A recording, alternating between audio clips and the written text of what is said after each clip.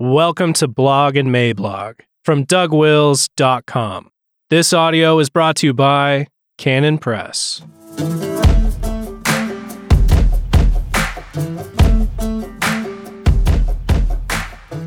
The Duties of Christian Cops, May 12th, 2021. Introduction. So, we live in topsy-turvy times, do we not? That being the case, we need to budget for the topsies-turving and the turvies-topsing.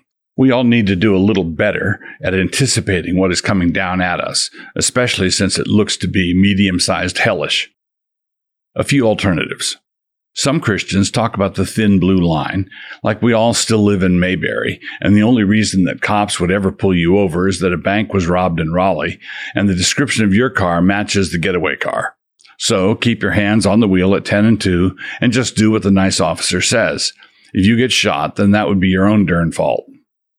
Other Christians have ingested the BLM line, which is not a thin blue one, but is rather a line of finely powdered hokum, and which they've been snorting like it was crack cocaine.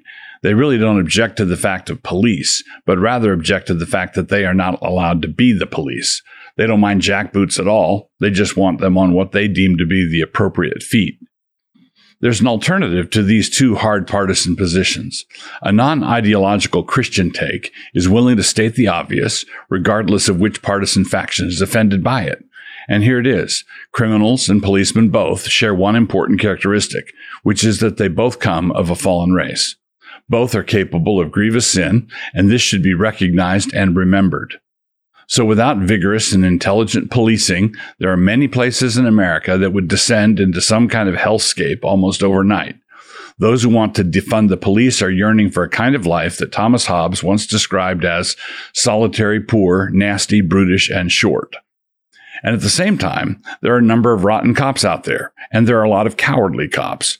The latter are the ones who say and do nothing when they know that the rotten ones are lying on the stand, or when they obediently go out to arrest some pastor for holding church services, or submissively accept the degradation of training standards so that the requisite number of women can make it through.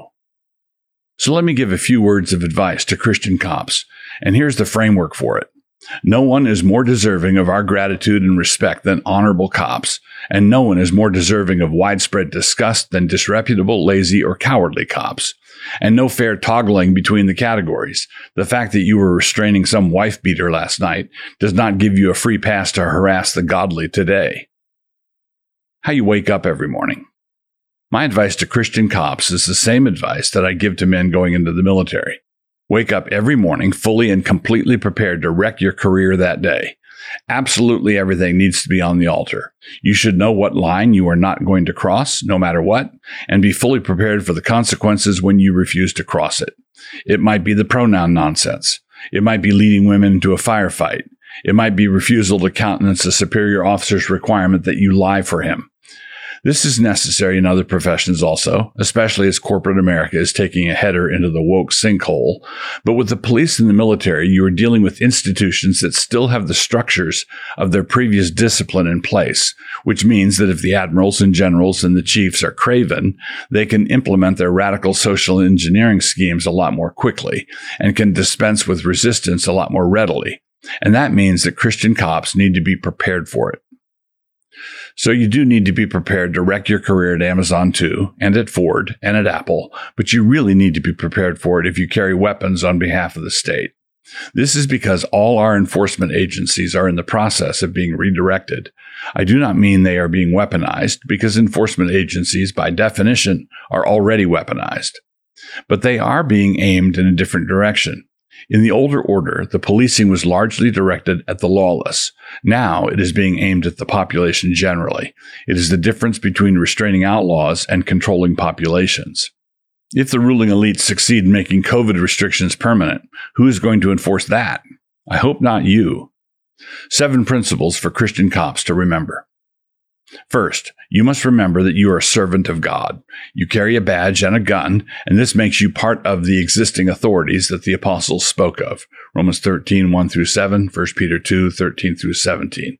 But this makes you deputies. You have authority delegated to you by God directly, and Paul repeatedly calls you deacons or servants. And as Rutherford pointed out, When you are sworn in, this means that you have your authorization from God directly, and you are answerable to Him for what you do.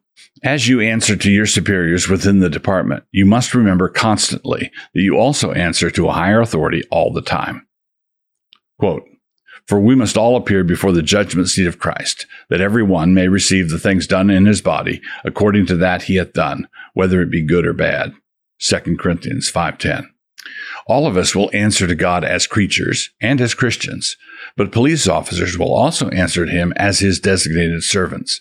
The only reason why any Christian should pay any attention to you as a cop is that you are an officer of God. Act like it. Second, remember the oath you took. When you were sworn in, that oath is not supposed to be some kind of photo op moment so that your mother can be so proud. You said certain words, and those words meant something.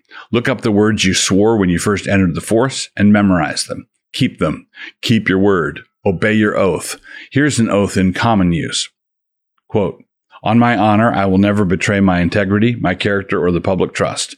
I will always have the courage to hold myself and others accountable for our actions.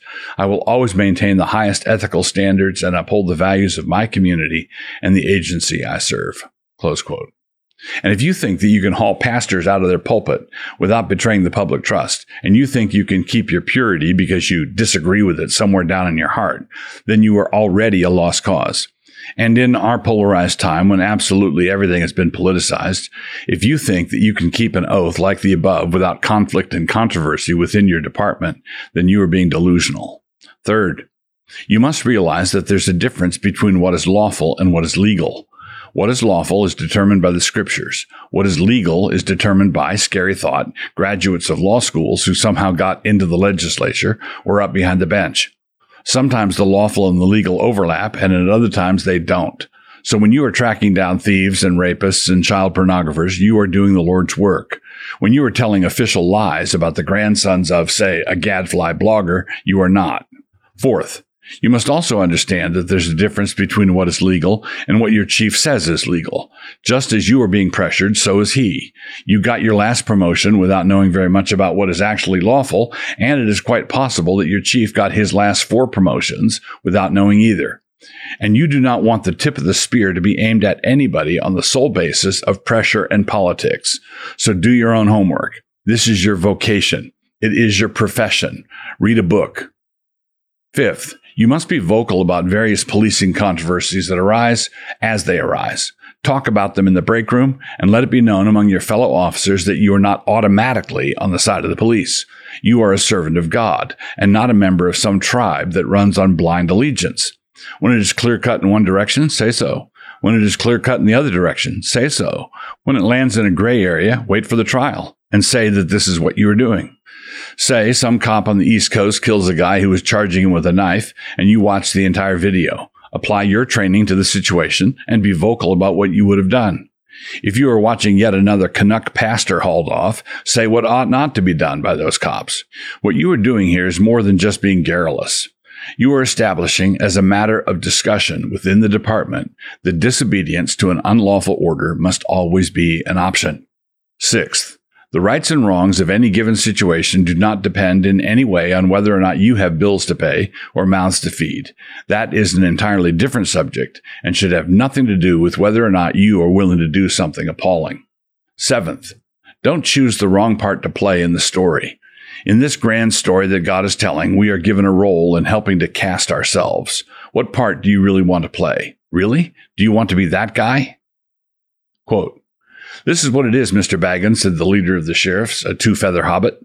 "You're arrested for gate breaking and tearing up of rules and assaulting gatekeepers and trespassing and sleeping in shire buildings without leave and bribing guards with food." "And what else?" said Frodo. "That'll do to go on with," said the sheriff leader. "I can add some more if you'd like it," said Sam, calling your chief names, wishing to punch his pimply face, and thinking you sheriffs look a lot of tomfools. The Return of the King.